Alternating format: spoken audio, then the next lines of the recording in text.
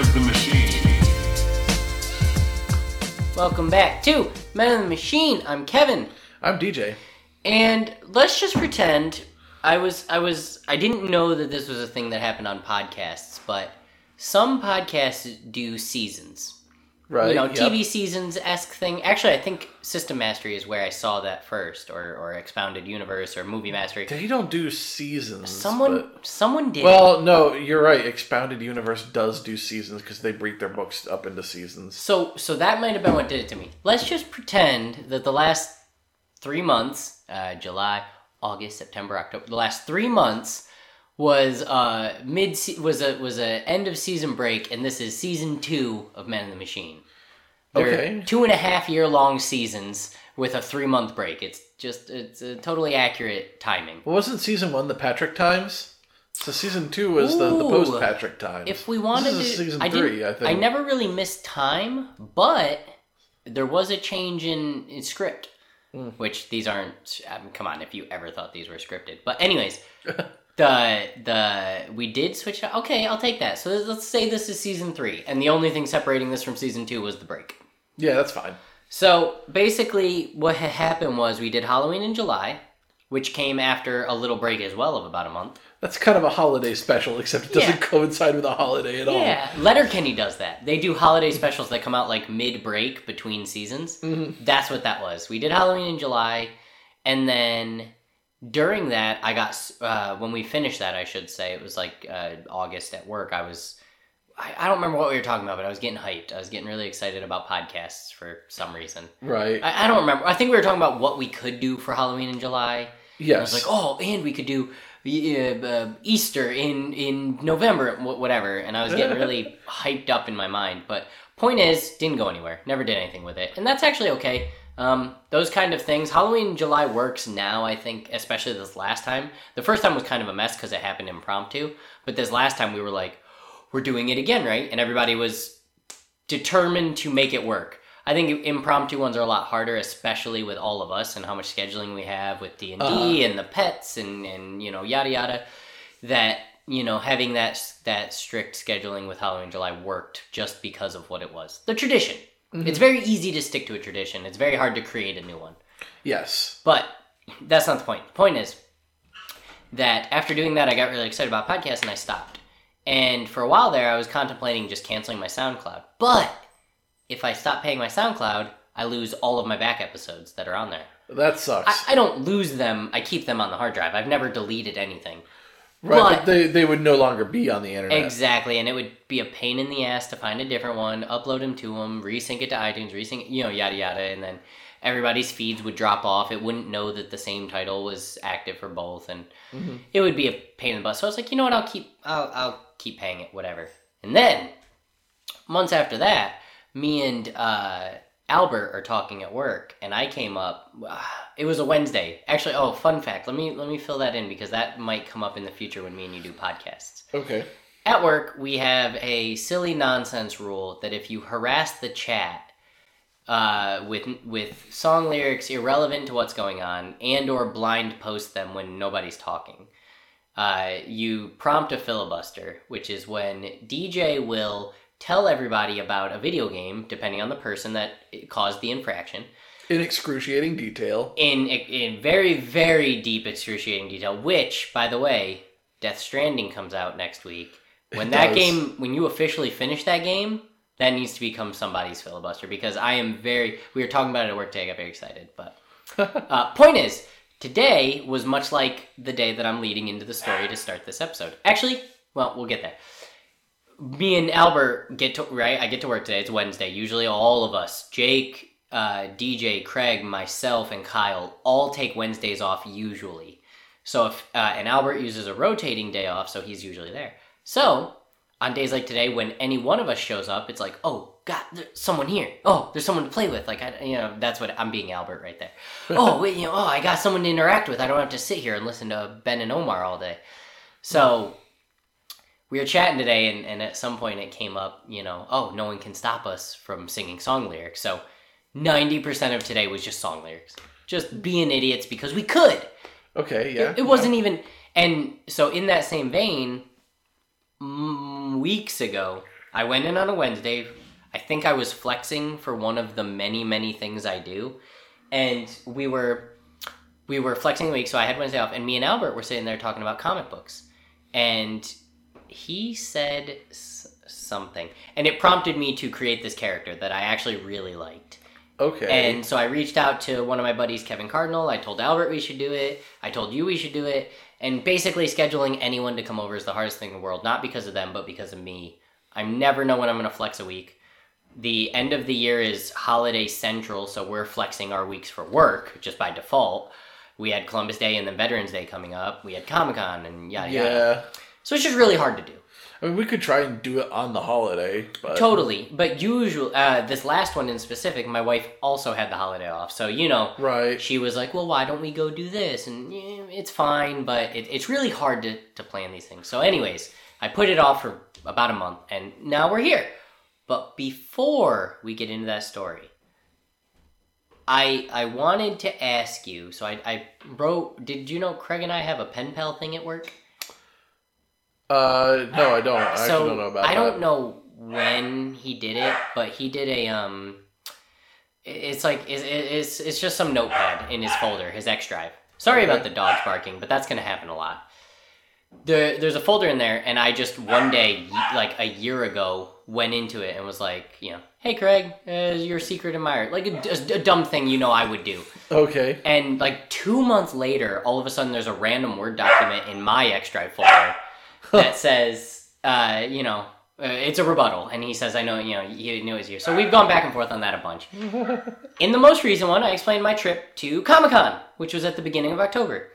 And I was lucky enough to convince you and Jake that it was both worth going to. Mm-hmm. So before we get into our comic creation, don't get it twisted. That's what this episode's about. It's comic creation. But how better of a way to jump into it than New York City Comic Con 2019? Did you enjoy yourself? Oh yeah, it was a great time. We saw some cool panels. That was pretty much most of the... That was pretty much what we did. Well, so that's... We walked around New York a bit, which I always love doing. Yeah, New York's great. We went back and got those tacos. We did. Still... I've realized why the dog's barking. Jake's downstairs with the laundry. So there's no one over there. I do believe that those are maybe the best tacos I've ever had in the East Coast. And potentially the best tacos I've had in my life. Because the ones that I actually call the best tacos in my life, I had when I was like 12. So it's hard to tell. Unless I go back there, chances are that little shop doesn't exist in Mexico anymore. Or no, it wasn't quite Mexico. It was in Texas still. Chances are they don't exist anymore, and I'm screwed. But those tacos are so good. But Comic-Con, it's expensive. All right, it was $220. Yeah. There's 190,000 people shoved into a building that maybe should support 100,000. They even had overflow to like areas like there was a theater that was co-opted by it. Yep. I think there was some stuff at Madison Square Garden. Yep, they do that every year. MSG is the big one, and Hammerstein Ballroom's the second big one. But they also do events at local places. So this year, for example, DC Universe, I'm not unconvinced, they definitely just rented an Airbnb. And we showed up, and there's people, and you go up 2 flights of stairs, you're on the 3rd floor, and there's this room that's just white brick with DC stuff hanging on the walls, and they're giving you whatever. They're living it up for Comic-Con. But I'm 100% convinced it was just an Airbnb. Hey, we got a 2-bedroom Airbnb. Let's see what we can fit in there. Remember I told you we got breakfast for free? Yeah, you had breakfast there every day. Yeah, and it was great, but it was also... Whatever works. But they use other buildings, they do. But it's incredibly packed. It's in the busiest city in the world. It's incredible. Would you go again? Did you have good enough time to go? I did have a good enough time to go again. I think if I went again, there are a few things I'd probably want to do differently. Right. Well, I want to ask you about that in a second. What really shocked me is we are going to PAX East in March. Yes. So hyped. I've never been. A lot of my friends go. I'm really excited. I was incredibly shocked to hear that was the same price as Comic-Con. The difference between PAX East and Comic-Con is that Comic-Con is naturally focused on comics as its industry. Yeah. And movies, comic book stuff. Yes, and PAX is focused on video games. So you'll still see like as much like industry professionals and like big names in video games. But is like, is there panels and stuff? Yes. Oh, there is? There is. Of what, people who made a game? Oh, yeah, and sometimes they're, like, big companies, too. Like, you can get, like, a panel where it's, like, Capcom talking about Resident Evil, stuff like that. Like how I went to see Tom King talk about Batman. It's kind of the same thing. You'll see less, like, it is more focused than Comic-Con. One thing that people talk about a lot is that Comic-Con's kind of exploded into this, like, it started comic-focused, and now it's just, like, general pop culture, and sometimes not even just nerd culture. Like, you'll see ads for, like... The biggest like booth... primetime dramas that are not nerdy at all. There was a Geico booth.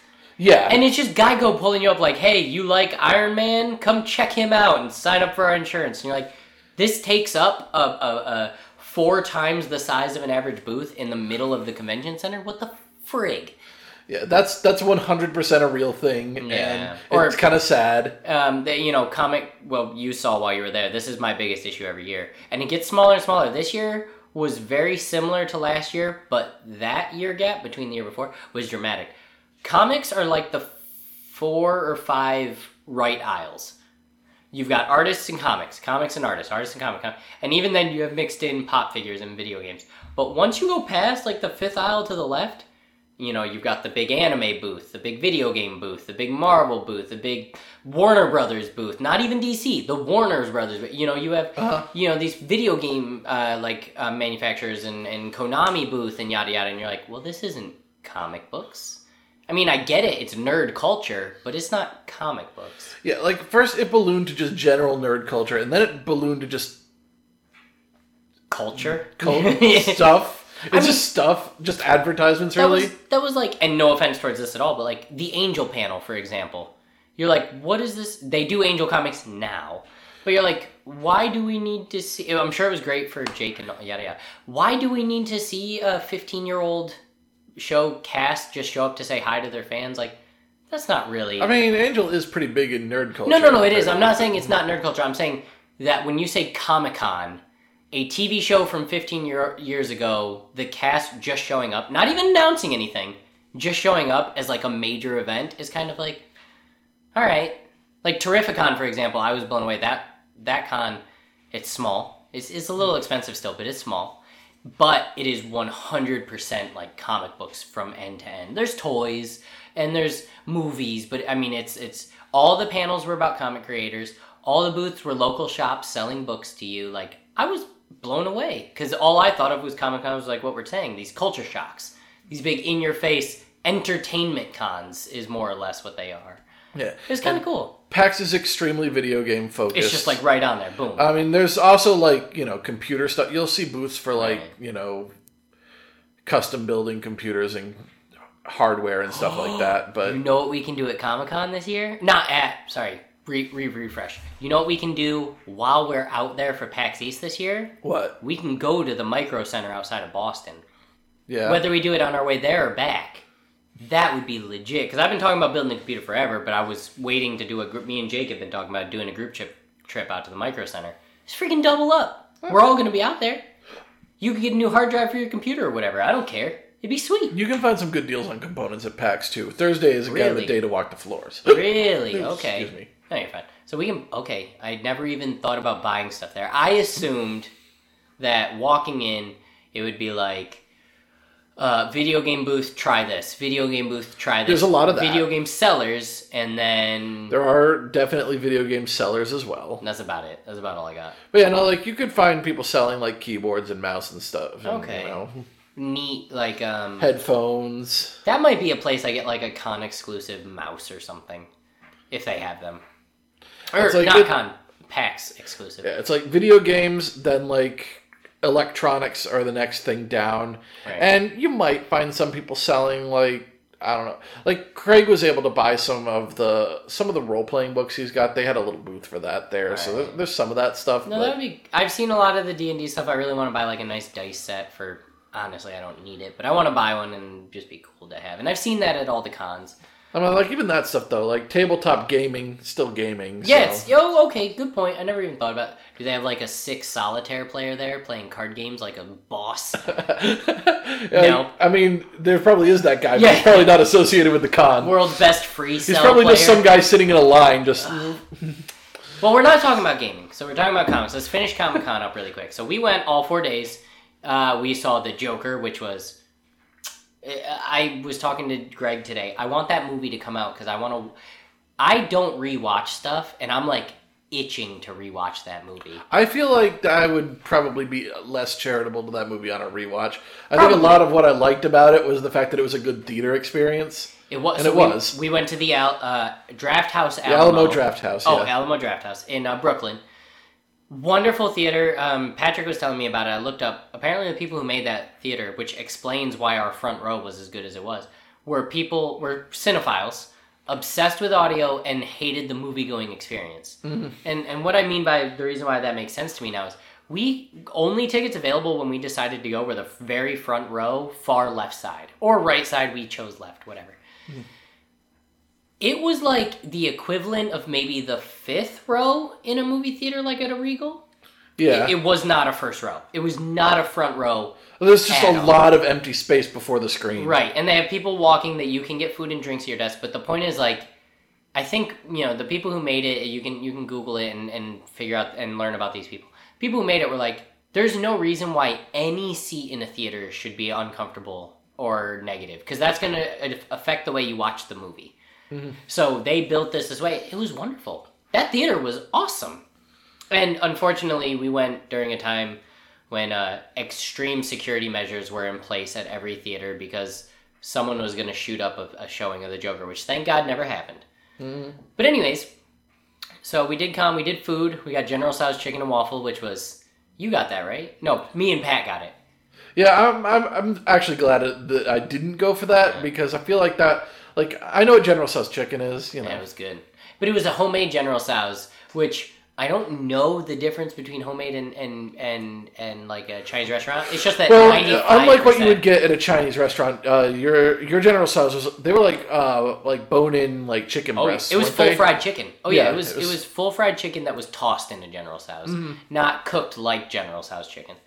But anyways, that was really good. We got those tacos we were talking about and whatnot. But con next year, let's say you chose to go again. What would you do a little bit differently? Because this year was just pure panels.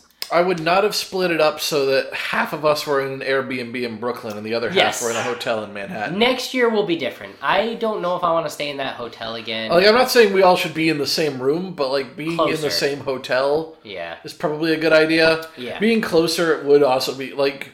I mean, Brooklyn was fine, but... Yeah. No, Brooklyn... the only issue with that was how far of a train ride you had to prep your day, both going home and leaving in the morning. And our Airbnb had like a no guests policy, so it's not like that we had a place where we could all come back to and be like, oh yeah, how did you do, like, decompress about the day? Like, oh, did you see this? I saw this and this was great, and tell our stories. And instead, like at the end of the day, we're just like, all right, see ya. Yeah, I do, and that is half of going home. When I got back to the room, me and Pat are like, oh, today this was cool, and did you like this, and yada yada. That was the best part. And also for me personally, which is why I was so salty after the end of con, for me, getting back to the room and showing the stuff I bought, that's like Christmas. Yeah. That's like, look at this. Did you see this? Look at this. Like, I'm so excited. All my books, actually, they're still stacked up behind me over there. I have no shelf space. Is that why you got so mad at Jake for not buying anything? A little bit. It's like the excitement of being able to share the day other than, because you did share the moments. Mm-hmm. That you're never going to be without. We went to most of the same panels, at least the ones we cared the most about. Mm-hmm. But the things I bought have a much more personal flair that I can try to tell you on the floor, but you were on that floor. Incredibly crowded, incredibly loud, and incredibly musty. Like, I can't talk to you about why Batman Black Mirror was so important that I picked up. I can't really do that, but when we get back to the room, that's when we can have that personal engagement. And we didn't get that. Exactly. So next year... we'll be better. I mean, I'm going to go every year. So, and now that you're under Kevin Cardinal's thing, you'll want to make an account in case you want, so you don't have to be Kevin Cardinal every time. Yeah. Because that way I don't have to go through him to get his email. But the point is, So that's one thing. Would you do anything else? I mean, did you enjoy the amount of panels you went to, or would you switch that up? And like honestly, we didn't stay together for a lot of the con. That's actually okay. Yeah, no, that was good because when we got back together, there was like a reason. There was like, we're together, let's walk this. It wasn't like, oh, we're still walking. It also kind of gives us all the freedom to check out our own stuff. In the end, we've all checked out more stuff than we would have if we all stayed together and did the same things. Without a doubt. I mean, you guys got to go see a bunch of panels I wouldn't have been to. I got to see panels by myself. I went to the Marvel panel entirely by myself because Patrick was at a wrestling one, and you guys were at, I think you were at Avatar and Jake was at something? I went to the Castlevania thing by myself. That might have been that time. We were, literally all four of us were in different panels. And I got to see Marvel, which was the only one I cared about. Like, don't get me wrong. If I was in, let's say it was the Castlevania for you, let's say it was the Angel for him, which I know it wasn't, you were there for that, and it was the wrestling. Don't get me wrong, I'd had a good time. It would have been cool to see those things, but we all got to see our own things, and then the goal would be, get back to the hotel and tell you about how awesome it is that Donny Cates is writing Thor. Instead, it was like, yeah, Donny Cates is writing Thor. Okay, let's go get food. Like, I don't know. It was. I mean, we could talk a little over dinner, but it's not the same. Exactly. Like, it's not the same as being in a hotel having a few beers and. And you're also still talking about dinner, where you're going after, where you're, like, is there anything nearby? Like, you're not focused on that recapping. So no, that's a total. I'm in full agreement that next year, the year after, whenever we do it again, it should be prioritized that we're all relatively together. I'm with you on that. This year was the weakest year for panels so far. It did not have any of them really, really big. Last year had like 3 or 4 massive Netflix announcements with like the, what was her name? Sabrina. It had Stranger Things announcements or some bullshit. Oh yeah, as far as announcements go, there wasn't a whole lot, I guess, announced the with Hellboy, I saw Spider-Man Into the Spider-Verse panel, John Wick 3. Like these massive announcements from all these big companies. This year it was like, all these shows that are which I'm okay with, super fan-orientated, that's what got the spotlight. Avatar got a reunion, Angel got a reunion, Yu Yu Hakusho got a reunion panel that was pretty big hype. Joe Hill's brand new line on DC, Hill House Comics, which isn't a big release, but it got like 4 panels, It was very, to its credit, it was very fan-orientated, it felt like this year. I really liked that. Usually it's, the Daredevil panel makes 4 hours of your day because everyone's in line trying to get into it. Wasn't quite like that this year, and I appreciated that. They did a good job with the lines, the way they had like the scan-ins and. This has been the trend. So 3 years now, this has been going. But 4 years ago, it was a wristband system. That was terrible, so shitty. Didn't work. People would lose them, complain, lie about not having it. It was a mess. But yeah, the badging, the RFID chips in your thing, all that's pretty good. I'm happy with it. I mean, as far as announcements go, the best panel we went to, I think, for announcements was probably the Dragon Prince. That was a big one. My favorite announcement panel was the Marvel panel because they announced about 4 new books with new writers. Or, you guys were there for that. The Dawn of X panel? That was massive. The Dawn of X panel was awesome. The X-Men, Jonathan Hickman, even though he wasn't there. That was massive for me. But yeah, Dragon Prince was big. Jake's really liking that show. I haven't watched it yet because I promised I would hold off.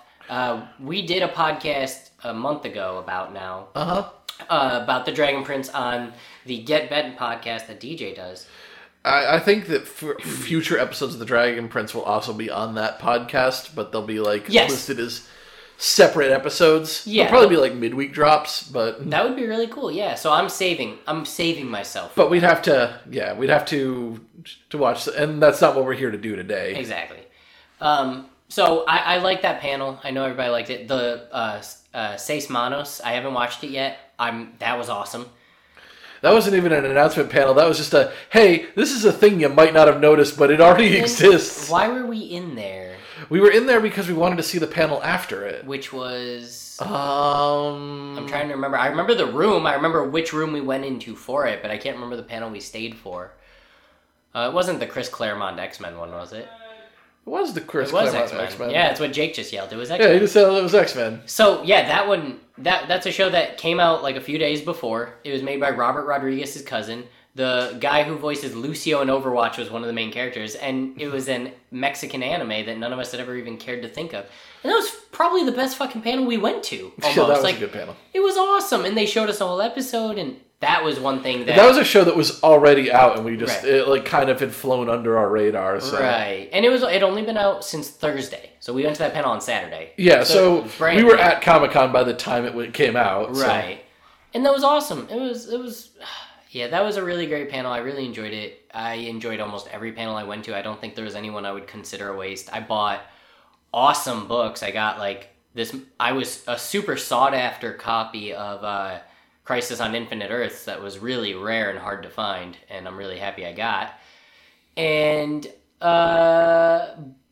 Shirtless Bear Fighter. What more could you want? Yeah, you didn't get that. I actually did read about that later, and apparently it's a really good comic. Okay. From what I read, apparently it's really. I bought it. Yeah, but I bought it it's because a lot of those booths there do the each book $7 or buy 3 for $15. You're like, oh, I want the deal. So I had 2 books in my hand. Might as well get the third. So it's goofy. It's a dude in blue jeans without a shirt, obviously, without shoes on, and it's called Shirtless Bear Fighter. I thought that was funny. I googled it. Turns out it's kind of awesome. And the reviews online are really good of it, so I'm excited. Okay. But anyways, solid half-hour burn. Let's get into comic creation. My plan wasn't to take that long, but live and learn. So, here's how this is going to work. I have my own story. You have your own story. And then I have... do you remember from... I think Jeff and I have talked about it a few times on here. Rocky Danielson, our superhero, who I don't want to give away too much in case I get to talk about it later. Okay. Do you remember that at all? Have I talked about it? We did it on our own podcast. Yeah, I don't remember that. We didn't do it much on Men of the Machine, but we will. So anyways, I have another one at the end. Do you want to start or do you want me to start? I think I would like to start because I don't think mine's very good. I think you've been talking up yours. You've been thinking about this for a while, and you put a lot of thought into it. Mine's kind of here's the thing. So that's what happened at work. Albert said one stupid thing, and we just went with it. And we ended up typing for a good half hour back and forth about it. So here's how this is going to go down. So we're going to tell the story. You can do that however you so choose. Pick your character, pick your whatever. I mean, not pick. You have it. I'm saying, introduce it. And then, as we say something, we'll kind of bounce back and forth until we fleshed out a story. Okay. You remember our sweet one with the drawing, how we work. Yeah, the names from a hat. That's how we're going to work it, because admittedly, I'm missing a few details of what me and Albert came up with for our characters. So we'll fill it in and we'll create something totally new. It's going to be great. So yeah, we'll start with yours. Okay. So, there's a joke I've heard about in the comic books industry amongst writers. Everyone has a Batman pitch in their back pocket. I have the greatest Batman pitch of all time in my back pocket. Well, I decided that I would try my hand. Here's my Batman pitch. Okay. So, I'm just going to... I'm not going to bury the lead on this one. I'm just going to go ahead and say this is what I want to accomplish with this. Okay. I want Batman, as he is now in modern continuity, to team up with the 1960s Adam West Batman. Multiverse. Yes, it could be what is DC What If or Elseworlds? Elseworlds. DC's Marvel's What If. It could be an Elseworlds. Okay. Well, so Multiverse has a lot of play in this standard continuity, especially with Doomsday Clock. Doomsday Clock is and Dark Knight's Metal, those are both taking the multiverse and just being like, anything can happen. So that's a pretty good time to do something like that. But the idea is that we take Batman as he is now. And, Batman's definitely gone in a much darker, more, contemplated, sort of navel-gazing direction. Right. And, this Batman might be, having a bit of a crisis of faith. Is it all worth it? Am I... You showed me... I read that one comic, Am I Enough? That kind of Batman. Was that the Bane one? No, that was the one that was a bunch of short stories about Batman. Class Files or Classified Files. Yeah, it was something like that. Yeah. Oh, yeah. That's the same one that has Batman. That I remember that. I made you read the specific issues. That was the same one that had Batman. He had this special kryptonite that turned him into Superman. It was platinum kryptonite or some bullshit. Where if you touched it, you got the powers of a Kryptonian. I remember now. Okay. Anyways, continue. Yeah. So I want that kind of darker, contemplative Batman who's maybe just a little depressed, maybe a little bit self-doubting. Like, is it worth it? Am I enough? That's actually perfect for Tom King's Batman that's going on right now. I want him to meet the Adam West Batman. I don't know how exactly I'd contrive it. Could be a multiverse thing. Okay. And I want the story to be... Like, obviously it's going to be a little lighthearted because Adam West Batman is kind of a goofy character who, you know, climbs sideways on buildings. And, right. I mean, you could eventually... you could make, if you didn't want to go full comic relief, you could make current shitty Batman. Not shitty as in a bad written, but shitty as in, like, down on his luck. Like, the point isn't to shit on current Batman. No, but you could use his grim outlook to kind of pull Adam West down. As opposed to... Because whenever you have, like, those two really dynamic personalities, one is working to lift the other, or one's working to break down, you could go in the breakdown way. Well, no, the idea is I'd want them both to learn something from each other, is kind of the thing. Okay. Like, I would want them... They could fight a team-up of, like, current Joker and Cesar Romero Joker. That would also be pretty great. I mean, if you're gonna have, like, two timeline versions of Batman, you gotta... Or you know, keep your pick. You could take anywhere from the Rogues Gallery. Really, I want the focus to be more on Batman than the villain he's fighting, though. Well, so... But, like, they would clash because they both have different ways that they'd want to approach whatever crisis they're trying to solve. So that's really important for picking the villain, though. Certain villains do force you to focus on Batman before the villain. So, like, and it could be Riddler. Riddler would actually be a good pick because because Riddler puts a lot of the burden on Batman trying to figure out his stuff. Solve this and riddle. It could lead to a bunch of conversations with them both, like, disagreeing on the solution of a riddle that's especially vague. That would be over the top campy, but in a good way. Yes, I mean it's definitely going to be campy in some way. But, like, at the end, I also want it to be kind of, like, like, I want there to be, like, an air of melancholy about it. Like, it's kind of sad that neither of them could quite turn out to be, like, what they want, ideally. Okay. Which is a traditional Batman arc. It's he knows he's doing this forever. You know, the goal of Batman is to clean up the city and solve all crime. The reality of Batman is... He's going to do this forever. There's too many villains. You're inspiring villains. You're just going to be punching people forever. So that'd be an easy trope to work in. I like that. But you got to pick a villain. You got to hammer it down. I'm thinking the Riddler. I'm trying to remember. I'm almost certain that the Riddler in the Adam West Batman was basically Jim Carrey's Riddler. They were almost the same. He was just a silly guy. Yeah, of course, he had, like, this isn't what you would think of as the Riddler now, but every villain in the 60s Batman was basically just a crime boss with a bunch of henchmen that you could have silly fights with. Well, so to that degree, what if you took it one step further, and instead of doing exactly this version's villain and that version's villain, because this version's Riddler is fucked up. He carved a question mark onto his chest with a knife, and, like, he's killing people left and right. He's pretty intense. What if, this is my pitch to you on your pitch, you went with a different, multi-generational again, but completely out of the realm of what you know, like, let's say Adam West's Penguin, but also Danny DeVito's Penguin. Oh, you start bringing in... Actually, no, I hadn't thought of that. Like, more versus... I wanted to see more, like... I do want to see Batman interacting with different generations of Batman. Or the Batman, the animated series, is Mr. Freeze. Like, that guy versus Arnold Schwarzenegger's Mr. Freeze. Not even close to the same guy. Actually, hold on.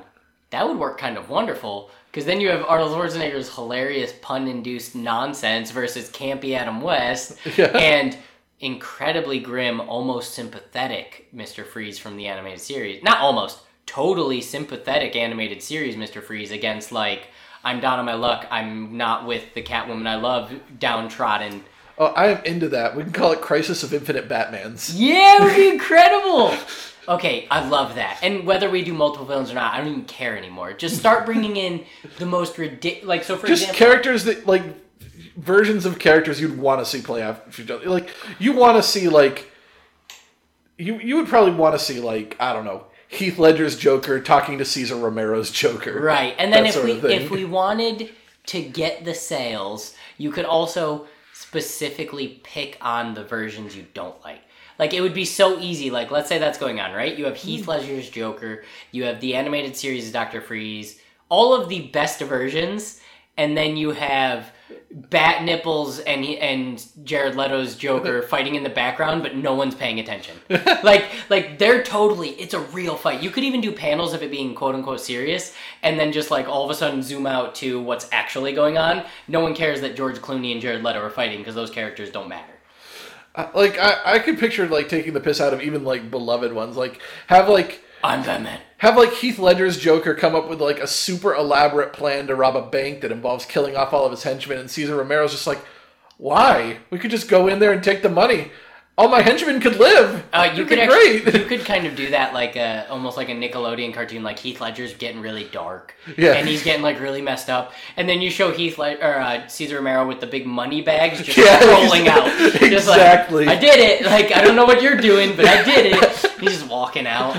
Or you have like Mr. Freeze from the animated series like crying about his wife, and then you have Arnold Schwarzenegger making a pun. Like, watch it, buddy, you're on thin ice. Or chill out, dude. Yeah, chill out. I'm gonna kick your ice. And then you're like, this is a big moment. Like, I miss my wife, man. Why are you doing this? Why are you like this? Oh, God, that would be so good. Have jokes about how Cesar Romero refuses to shave his mustache. Yeah. Like, really, I don't know if the Joker mustache is working for me. But you could even take it. So we're obviously doing the fun stuff, like scroll by Brooklyn and you see Joaquin Phoenix dancing downstairs. But, I do want there to be some sad stuff. Well, so that's what I was going to say. You could take it also in a different direction. So, for example, Scott Snyder's Joker, that scene, he removes his own face, and that's what most people know that Joker for. That Joker's whole thing is how him and Batman are the exact same person. They're in love. They are the yin to each other's yang. The 6 to the other 9. You know what I'm saying? I think they did that in Christian Bale's One Can't Exist while the other does, yada yada. Very Harry Potter and Voldemort. So anyways, that whole Joker's deal was how much he admired and hated the Batman, which they used a lot in Heath Ledger's. Well, or vice versa. I don't remember which came first. So you could, if you wanted to take it sort of into that like brooding Batman, that dark, you want to kind of bring an underlying sort of weight to it. One of the things you could do is each person seeking out their equal on the other realm. So you have this big battle, right? This crisis of infinite Batmans against this crisis of infinite rogues galleries, right? Uh-huh. But because of how many iterations there are, you would never have like this symbiotic relationship. And what if that was like your underlying thing of finding purpose? Because you said that at the beginning. Batman's lost his purpose, but can't be Batman's happy. I think the big thing that I'd want to focus on is like the road not taken sort of thing. Like every Batman is better at something because of the path that their life went down. Christian Bale, they all have something that they regretted because they missed out on that, and that's something that another Batman has. Okay, yeah. Like maybe like modern Batman wishes that he could have kind of the fun that Adam West Batman's having. Are you making kind of like Into the Spider-Verse did with Miles Morales? Are you making current Batman the focal point? Yes, current Batman would be the focus of the whole thing. Okay. The other Batmans would kind of come and go in and out. Right. Very interesting. I started with Adam West because he's the one I probably put the most thought into. And it's the most their polarizing, yeah, without a doubt. I mean, you could also bring in Frank Miller's Batman as a really... Oh, I definitely want to have like Frank Miller's that kind of really... That's a really good way to show current Batman, like, oh, you think you're lost? Yeah, that's way too far in the other direction. Like, shit got weird here. You're doing okay. Like, that would be a good one for that. Also, you have things like... I'm trying to stick out. So, comics have done a lot of cool things like Hush. You know the story of Hush? It turned out it was his best friend from high school, or from pre-K or middle school. You know, when he was a kid, that turned out to be a killer because he was never quite the Waynes. That kind of stuff. Those Batmans are all similar. There has been an ongoing similarity in Batman Forever that he's just like... that's the perfect quote. Who came up with this? Patrick told me this quote. Superman loves that he's Superman. No. Yes. Superman loves that he's Superman, but hates that he has to be. Batman hates that he's Batman, but loves that he has to be. It's the ongoing joke in Batman that, you know, like... his superpower is that, or I mean, his secret identity is Bruce Wayne, not the other way around. You know, sort of a thing. Wait. And there's that famous that when he was put under the lasso of truth and asked what his name is, he said Batman and not Bruce Wayne. I'm Batman. And there's no way to fool that. Even Batman's not good enough to fool the lasso of truth. So that would be an awesome way to keep the underlying going. Like, look at all these versions of Batman, but what's the similarity that they have to be them? The campy ones trying to find a good place to hide a bomb. The scary ones telling the person in their car that they're retarded. They're the goddamn Batman.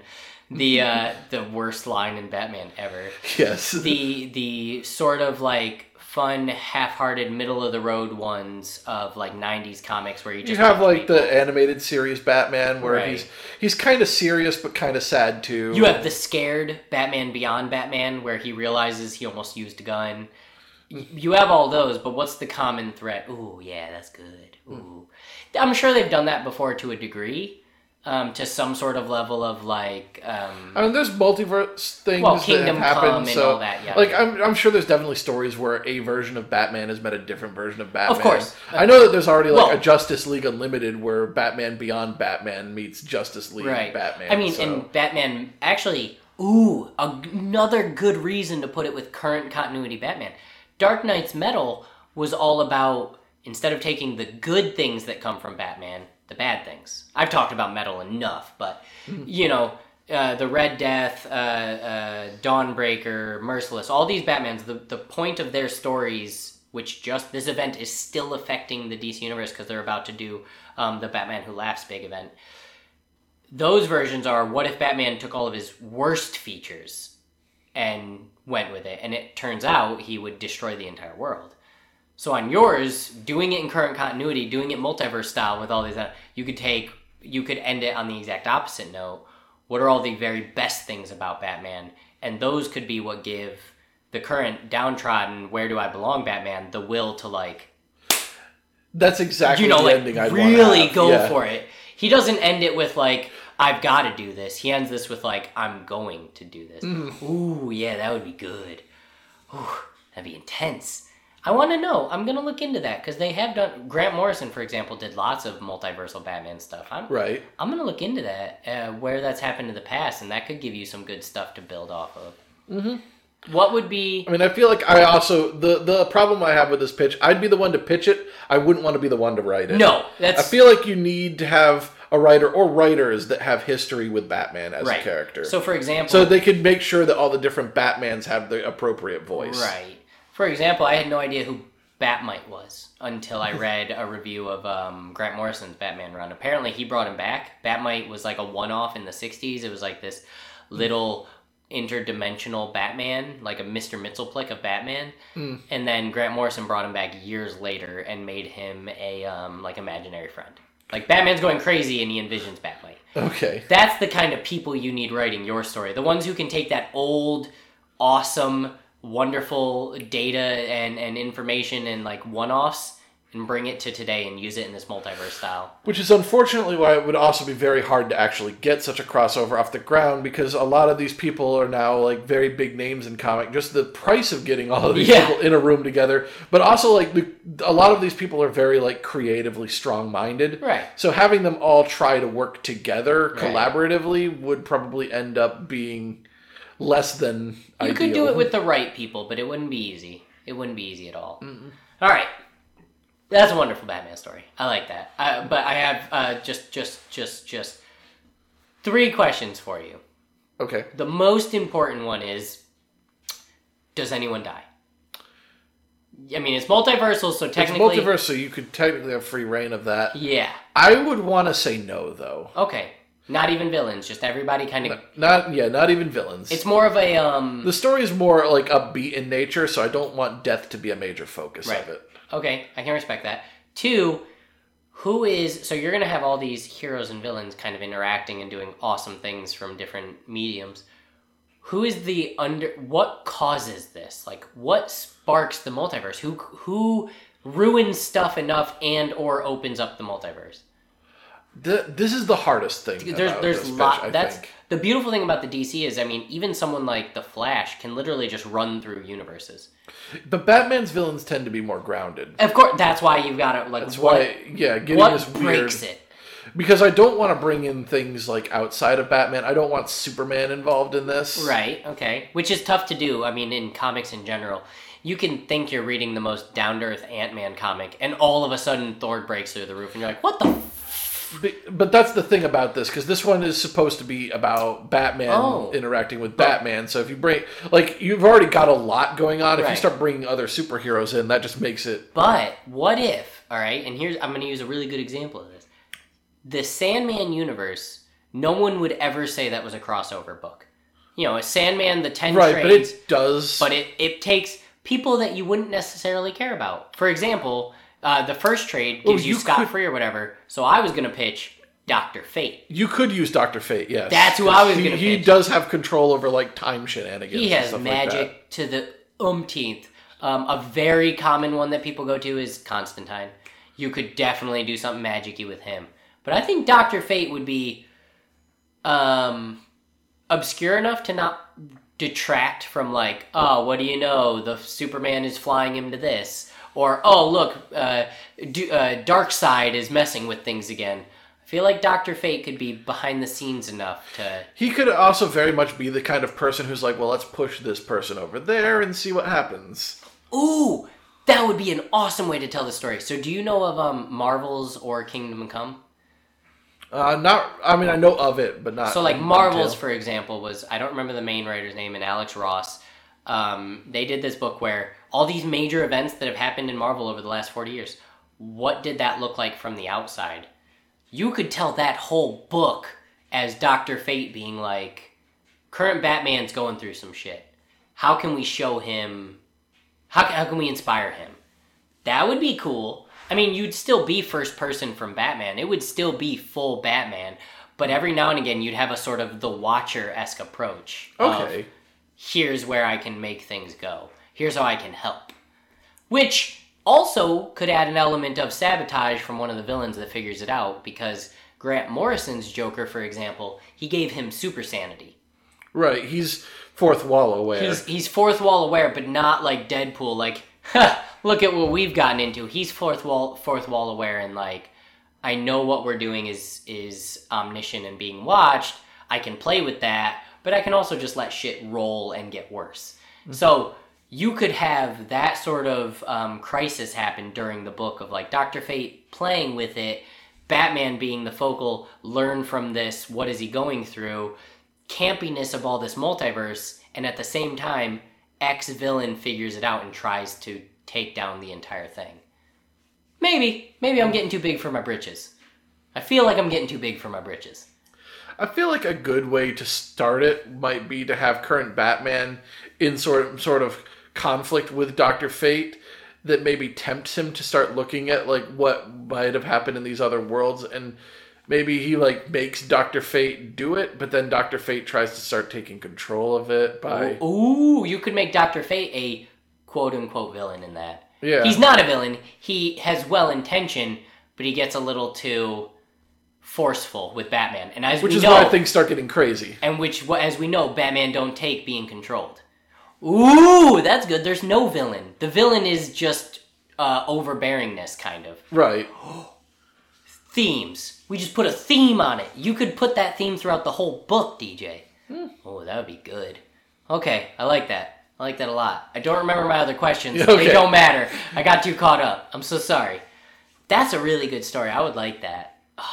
I'm not going to say it's better than my Batman story, because it's very obviously not. I'm the best. But it's a very good story. I like that a lot. That would be a fun one to just write up at work sometime when we're not doing anything.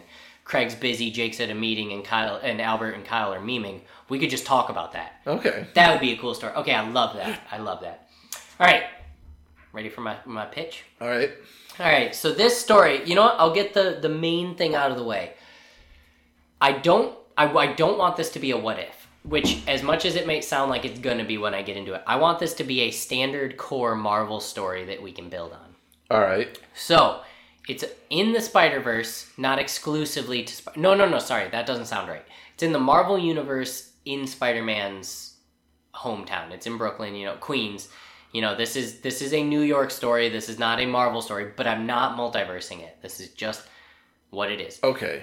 And what we're going to do is we are... So is this 616? This is 616 Spider-Man. All right. He's doing his thing. Miles Morales lives wherever he is doing his thing. The Avengers are doing their thing. Everybody's happy. Well, suit comic books. But I want to create an entirely brand new character. So what we were talking about was this would take place... I'm not exactly sure. I stopped reading current Spider-Man. It's written by Nick Spencer. It's fine. I know Patrick said it was decent. I stopped reading it because I didn't care. But you know how a lot Peter Parker works with Oscorp? Yep. Even when he finds out about Green Goblin, he still works for Oscorp a lot because the company and Norman become separate, yada yada. Right. So a lot of the time Oscorp is the core, that versus, what's the other one? There's another science company thing, whatever. Anyways, so it's doing that, and the story is taking place with this guy. I didn't give him a name. Maybe we can come up with a name. But basically, he's a very middle of the road student, employee. So it's all scientists. Let's just assume he's a genius with a PhD, just like Peter Parker, just like Norman, just like all of them. But he's been like a 2-5 survive sort of guy. Right. It's like he got his PhD, but he was not the first in his class. Right. He got hired on his third application. You know what I mean? That sort of a thing. Mm. So he works at Oscorp. You could use the first 2 issues to show or the first issue, I guess, because by the second, that's the thing I don't like about, or I do like about because of my attention span.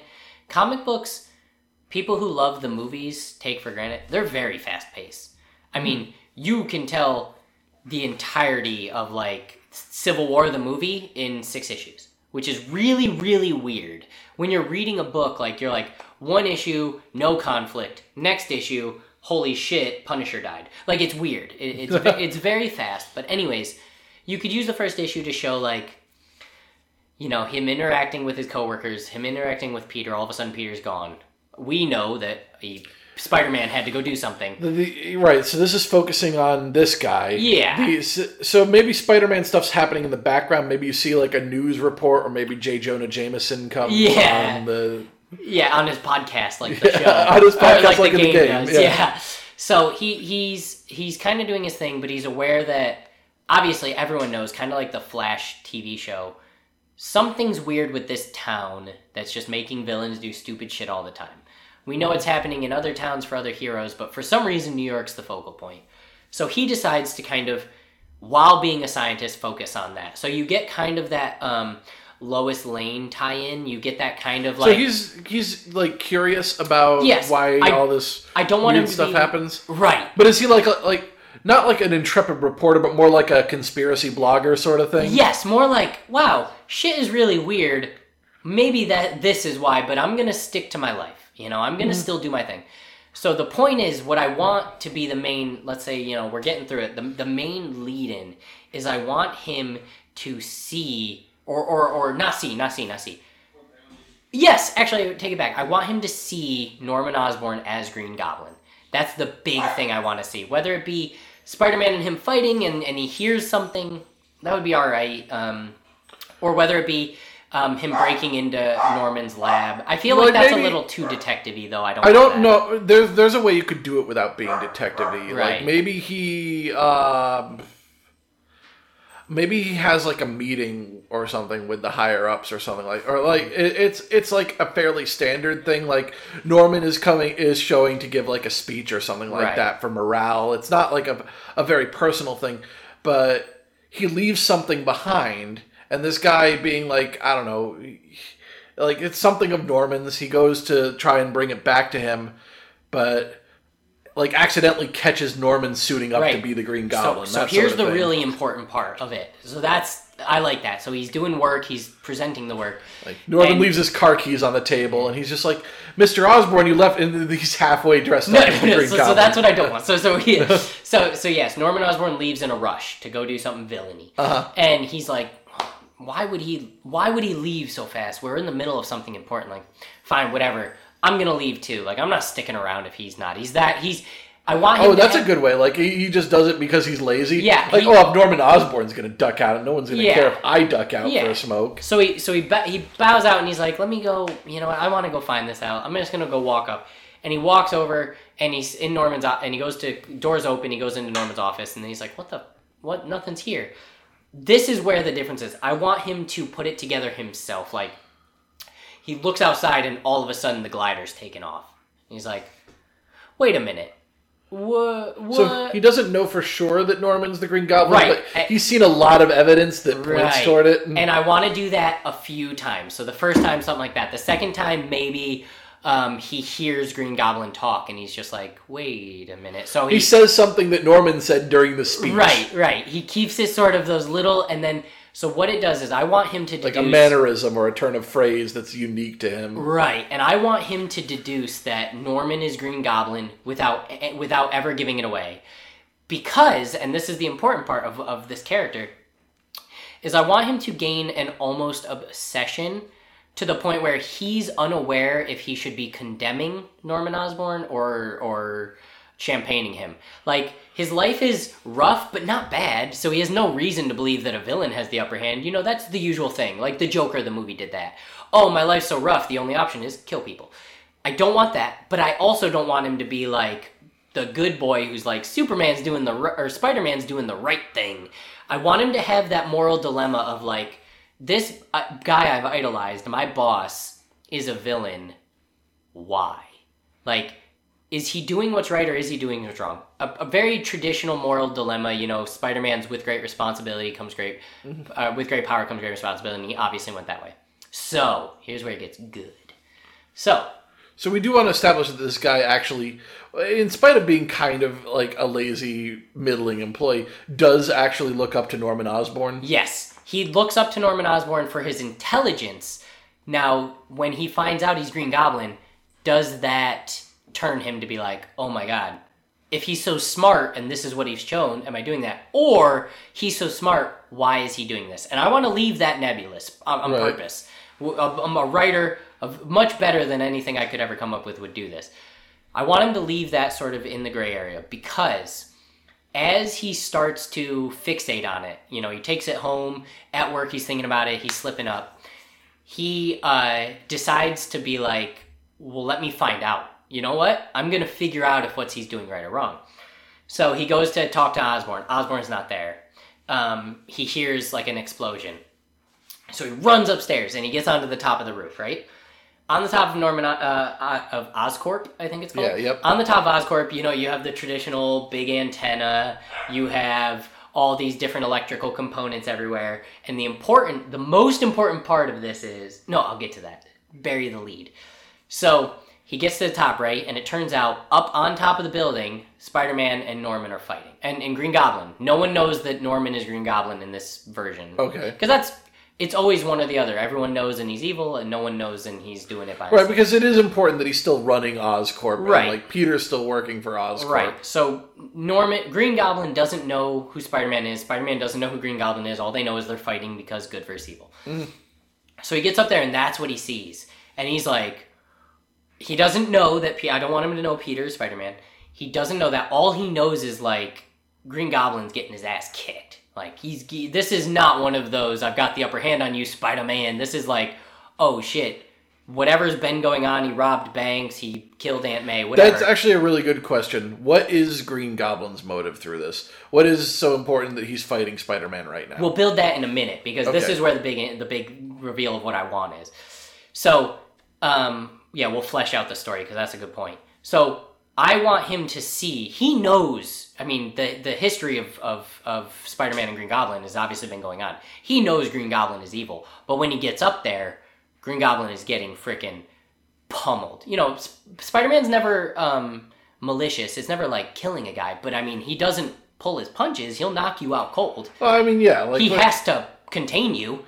Spider-Man's like end goal in fighting the Green Goblin would probably be to like destroy his glider and get him webbed up. Right. So while doing that, the perspective of this guy, let's give him a name. What's a real like just a first name? What's a real just like middle of the road? Not, you know, you can't name him Enrique. You know, it has to be something sort of like, I don't know. He sounds like a Tom to me. Yeah, like a Tom. And you could do the ongoing joke like, oh, I missed, Thomas, how are you doing? Oh, you can call me Tom. You can do that over and over again. So, sure, let's call him Tom for now. Because of this dilemma he's been having over hero or villain, he doesn't want to see Green Goblin get knocked out cold. He doesn't want to see his stuff destroyed. He doesn't want to see him hurt. So, in his stupidness, he causes a distraction. Let's say he pulls the cables on some shit. Like one of the big, because there's breakers on top of buildings and all that, all the big generators and whatnot. Let's say he throws a rock and it causes sparks, so they both freak out, which gives Green Goblin just enough time to knock Spider-Man off the building. Okay. In comic books, that'd usually be the pause on the fight. No one won, no one lose, no one's life's in danger. Green Goblin goes his way, Spider-Man. But when Spider-Man gets knocked off the building, Green Goblin spots Tom, and he sees him, and because Green Goblin, as we know, is just evil. There is no question in his head. He slides down. Let's say he's on his glider still. He slides down, and he's kind of curious about what the hell just happened. Could this guy be good? Could this be bad? I'm sure there's versions of Green Goblin that have henchmen. I refuse to believe that. I'm going to go with him as a one-man show. So he takes offense to the fact that this guy just stopped what was going on. Okay. So he gets mad, which scares Tom. As Tom's running, Green Goblin sets off a bomb, throws Tom into a breaker, and he gets just electrocuted the fuck out of. Now, the important part is, he's a scientist working on Oscorp. Green Goblin, let's say we went with kind of the movie-esque of that super soldier serum-esque. Let's say he's working on that. I want him to have materials on him. Because this is what makes him him. Okay. He's up there just investigating the explosion, or the noise that other people didn't hear, like a glass of water vibrating. So he goes up. Everything I said before happens. He's got all this equipment on him and all of these chemicals. Gets blasted by the Green Goblin because the Green Goblin tries to kill him. He just pockets a vial of something that he was working on because it's a very sudden thing. Yeah, he's holding it in he's his not hand. supposed to do it, but Right. he's just oh shit. Yeah, I've got to take off. It's in my hands. What do I do? He just goes. So, he gets hit. All the electricity hits. And then he falls down, and Green Goblin obviously is fuck you, and he flies off. And then you can do the super awesome, it's never failed in a movie since the 40s reveal. The body's laying there, and the eyes open, and they're glowing. And I want them to be glowing golden, because this guy's... Thriller eyes? Not quite Thriller eyes, but, he opens his eyes, and I don't want it to be malicious, I don't want it to be, scary. It's literally just as if he woke up. His eyes are open, and they're golden. And the reason is, this character's name is the Golden Goblin, is what I called him. All right. We can come up with a better villain name later, but I love it. So he's the Golden Goblin. And from that point on, that's where me and Albert stopped. From that point on, my whole point of what I want to do with this, originally, I'll get to that. What I want him to do is, I want him to be at an eternal struggle with Green Goblin and Spider-Man. He's at a struggle with Spider-Man because, he's another goblin. The Hobgoblin, the Green Goblin, just the guy's a fucking bad guy. Mm-hmm. But he's at odds with Green Goblin because of what he's inspired to and also been afraid of. He's got to best him. I want him to be I saved you and you killed me. I'm going to overtake you now. Not as a villain, as a man. I want him to get that sort of go fuck yourself. I idolized you, I fought for you, and I even saved your life. In his mind, I saved your life against Spider-Man, and this is what you did to me. I don't know what superpowers I want to give him. I want him to have something. There is plenty of Spider-Man villains that have legitimate powers. I don't know what I would give this guy, but I want him to be sort of a mix between a Green Goblin and, let's say, an Electro. I want him to be kind of, not electricity-based powers, but, as far as, Is it, energy-based things? Ooh, yeah, you could actually... Because you said, his eyes glow. I want him to glow, because, those chemicals and the electricity kind of imbued him with energy. Then, I think I've got a name for him. What? Jack-o'-lantern. No, Jack-o'-lantern is a real villain, and he can go screw. Yeah. You don't know Jack-o'-lantern? I don't know him, Okay, actually. so there's actually a really funny scene in Civil War. It's crazy that you didn't know this guy exists. That's even better. That's great. In Civil War, he's one of the people that Iron Man and all them release to like round up the villains, and you're like, what the fuck? They're working with villains. Anyways, he gets shot right in the face by Punisher. It's wonderful. But Jack-o'-lantern's a real villain. He throws the pumpkins like you would know from like a Sleepy Hollow type thing. Yep. He actually is a villain, and he's corny as all hell. So you don't want this guy to be quite that corny. No, I want him to be as ominous as Green Goblin, as Doc Ock, as Venom. Well, Venom's not really ominous, but you know what I mean. I want his whole thing to be like confidence, but not craziness. So he's not the smartest guy, but let's say this accident enhanced him. So he believes that everything that Green Goblin does with his intelligence in the wrong way, he could do better. Actually, perfect way to explain it that I want. I've told you about Superior Spider-Man, right? Otto Octavius switches body with Peter Parker. And then you told me about that. While in the body of Spider-Man, he decides, you know what? I can be a hero, and I can be better than Spider-Man. Turns out he can't. He's terrible at it. He's hurting people. Everyone's scared of him. It just doesn't end right for him. That's kind of the vibe I want. Like, everything I did obviously got me here, and you didn't help. Let me show you why you should have. Like, I think that would work. I think it would be important to show that he has kind of like a narcissism about him beforehand. Right. That may be what his laziness is. He thinks he's better than he is. Just a little bit. Not like... Like, he's kind of condescending in a way. And okay, so I like the idea of energy being his power, but also what kind of... So let's say he can fly on his own. He doesn't need the glider, but he's not like super strong or none of that stuff, so he still needs the goblin armor. I would say that the way you play this is that he kind of has a similar power set to the Green Goblin, but he does it all with his unique energy thing. Oh, it's built into him. Instead of throwing pumpkin bombs, he like forms energy blasts with his hands and throws them. Instead of flying on a glider, he makes like an energy like board or whatever. Yeah. Ooh, that's good. So the original idea I had, and I kind of want to stick with it. So I originally wanted this guy to be an anti-hero. I wanted him to be a Venom-esque. I wanted him to be good, but also like in the way that's not preferred by heroes. But I want him to kill Norman Osborn. Okay. And that makes it harder to redeem him as an anti-hero. It's not it's not, impossible. But that's what I wanted. I wanted him to be like, he gets his powers... the great power... Actually, that's a Spider-Man theme forever. With great power becomes great... Oh, of course. So he abuses his. Spider-Man stopped before he abused his. He abuses it and then has to deal with the repercussions. He doesn't get to backtrack. Well, because that's the thing, is that he's not crazy. He's not like Green Goblin where he's just angry. Mm-hmm. He's just resentful. That's what I want. He's resentful and a little self-superior. Yeah. So, okay, I love the energy thing. That's perfect. And he can do all that stuff around him, and he can project... I want him to be able to project physical out of this energy, so his armor, again, is something he creates. I want him to have an... Not identical to Green Goblin, but reminiscent. Let's say, like, the Silver Surfer version of Green Goblin. I want it to look like that. I want it to be smooth, but reminiscent of him. Do I have him kill Green Goblin right away? That might be for another story. That might be as it evolves. I only got to the point where he turns into the Golden Goblin.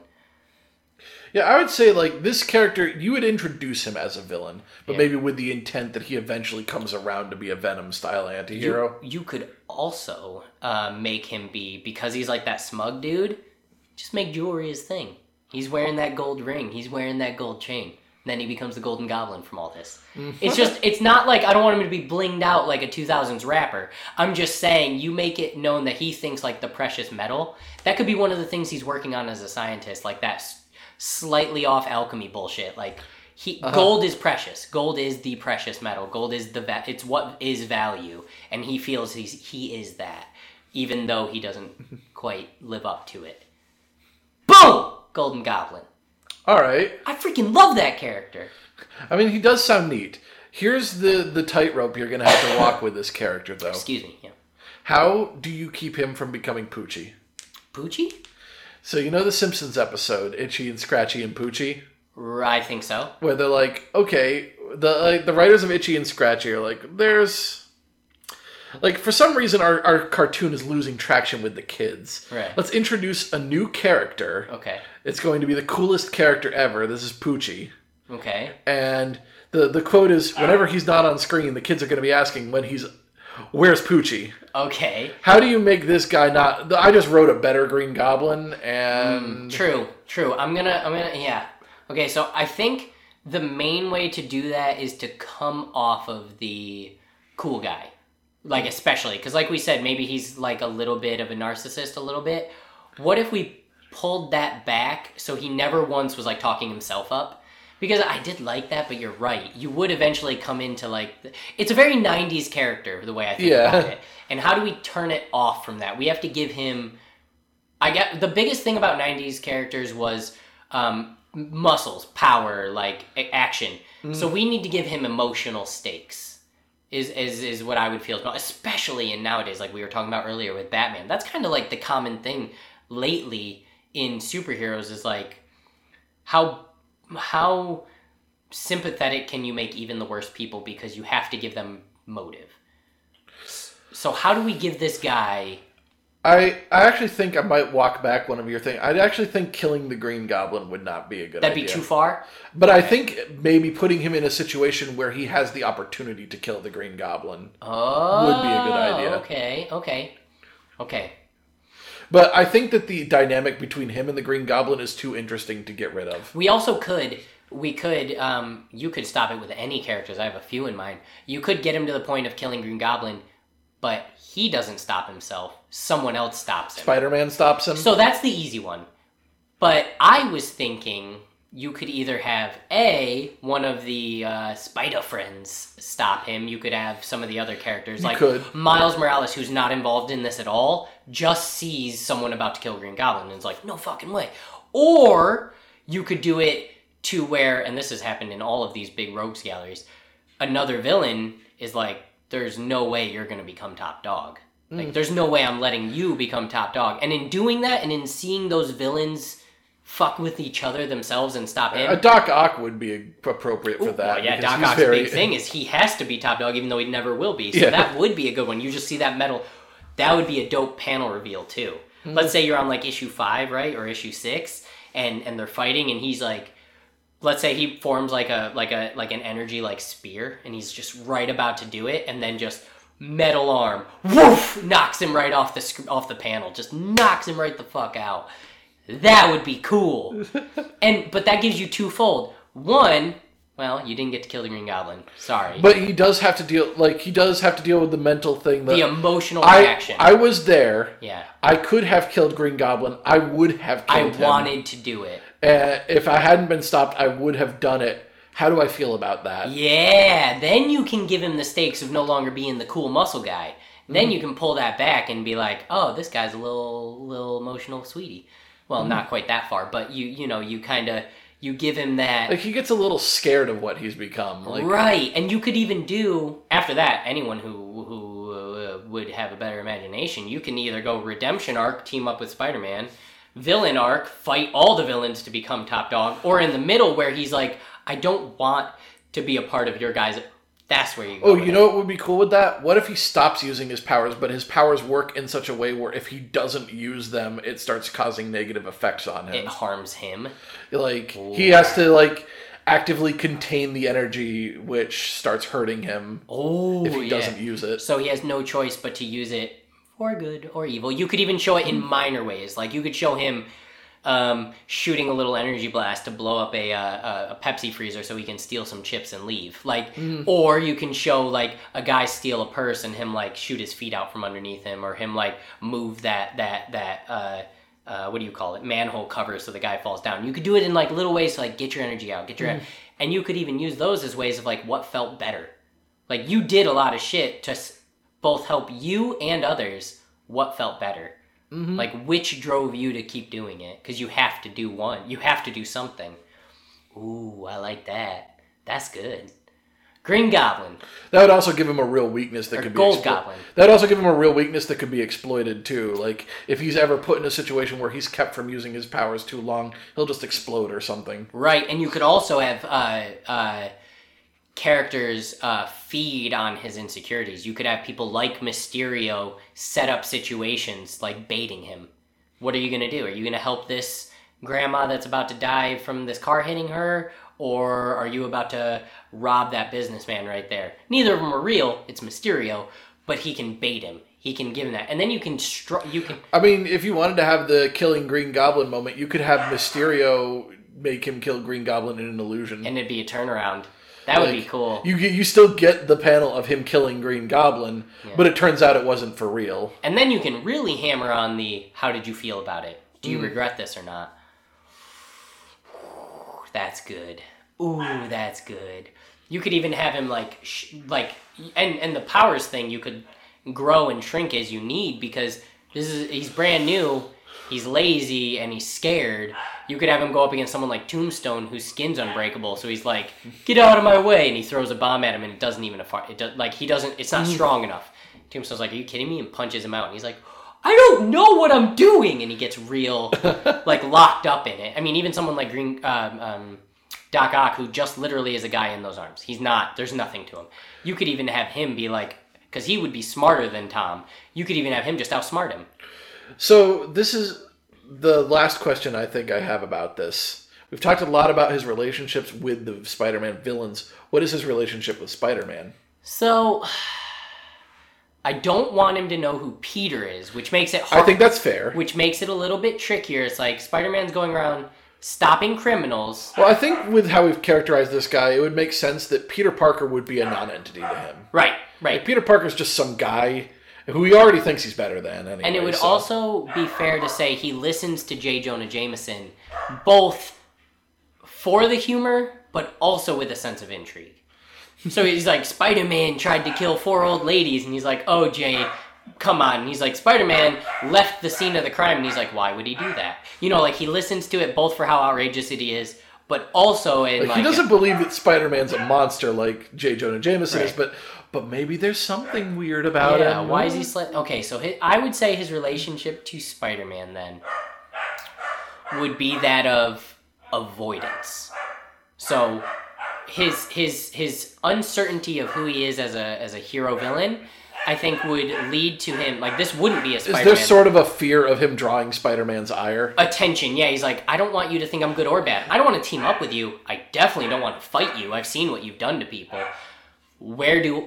That's his big thing. Where do I exist right now? Where can I land? Because if I don't use my powers, I'm going to get damaged. So you've got a character with very flashy powers who actively does not want to use them in a very flashy way. Right. Everything's got to be low-key until... There's a part of him that does, because he wants to assert his superiority, but he's not insane either. He knows that...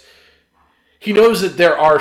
he has to become headfirst into the awareness of his shortcomings. Right. And this would be... I'm thinking of it right now. This would be an 8-issue miniseries like The White Knight. And the way I'd want it to end, the last 2 issues... So this is all 1 through 6. 7 and 8, the way I want them to go is he uses his powers because it's building up too much. Even the little bit he's using it isn't enough. It's overcharging. So he has to start using them. And when he tries to use them in small ways, it becomes flashy. So, blowing up that Pepsi cooler, he accidentally takes out that wall. And he's like, what the... And in doing so, Spider-Man sees it and sees the guy run. Now, as Peter Parker. Now, he obviously wouldn't attack him. Peter doesn't just go after every villain for everything ever. He realizes this guy is kind of... So I would end it. Issue 8 ends with with Spider-Man trying to be his... This would be an older, 30-year-old Spider-Man. Trying to be his, not coach, but his guide. Hey, man, let's talk about this. Let's wrap. Put the chair backwards. Yeah. I see where you're going, and I really don't want this to be bad for you. And obviously, I don't want him to react wonderfully to that. Oh, thank you. Yes, I'll be a hero forever. But I want him to take that and leave New York. Okay. I want the end of issue 8 is you're right, I have to do something. I don't know what it's going to be. Golden Goblin, glider, and he's just gone. Ghosts Spider-Man? He ghosts Spider-Man, and where he ends up would be the next, so on and so forth, is he's in a different city, town, country, being either a hero or a villain. I haven't decided yet. Okay. That's for another day. But I do want him to have that let's wrap moment with Spider-Man. That I see what you're doing. It's the exact same thing. Into the Spider-Verse did it with old Spider-Man to Miles Morales. Right. I actually think what would be really cool about that scene, because this is the climax of your story, essentially. This is the big... is that Spider-Man gives him really good advice, and he even acknowledges that what Spider-Man is saying is right, but in the end he can't come to terms with it, and he can't take the advice, and that's why he has to leave. And you know why I want that? I do want a mini fight scene. I want Golden Goblin to throw that energy ball, and Spider-Man tried to web it and throw it back at him, and it's energy, he can't.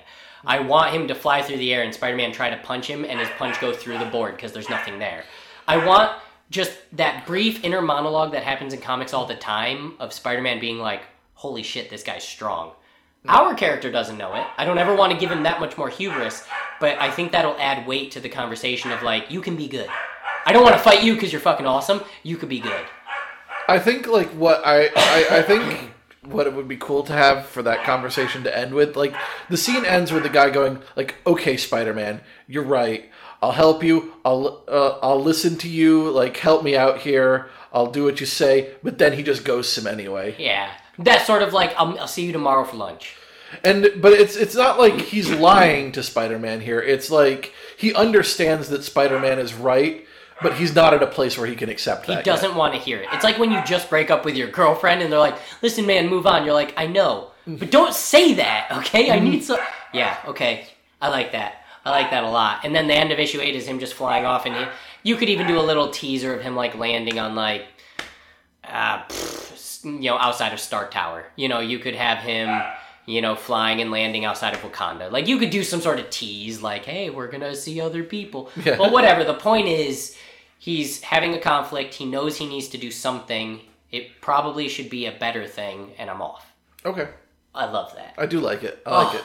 That would be good. That's the Golden Goblin. Tom Watts, because he was shocked, and you could make tons of the singer's references throughout it. Tom Waits. Tom Waits' references. So Tom Watts is his name. Okay. I love it. That's great. And then you get, that's good.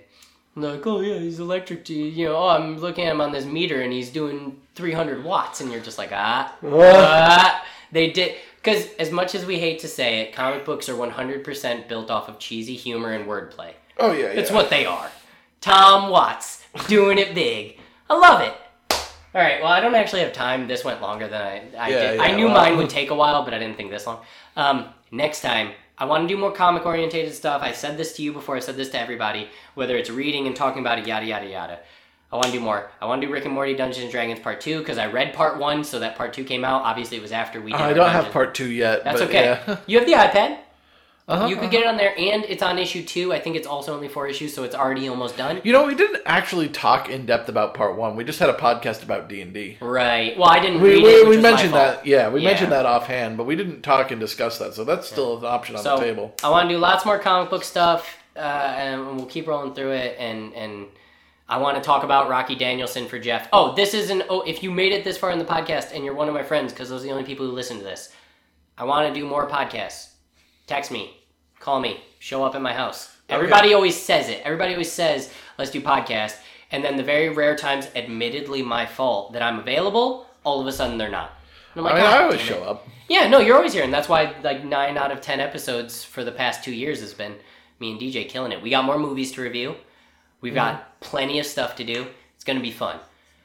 But otherwise, I think that's a good place to wrap it. We'll get to Rocky Danielson in the future. We'll get to my games I was going to play with DJ in the future. And there's plenty more to look forward to. Okay. And possibly more group movie reviews, because we've been talking about doing more horror movies, and I don't think we can wait till July, because there's so many that we're all been talking about. Otherwise, this has been Men in the Machine. I am Kevin. I'm DJ. Thanks for listening. I was busy dreaming about taking you apart. And as you can see, over here we have the Men of the Machine.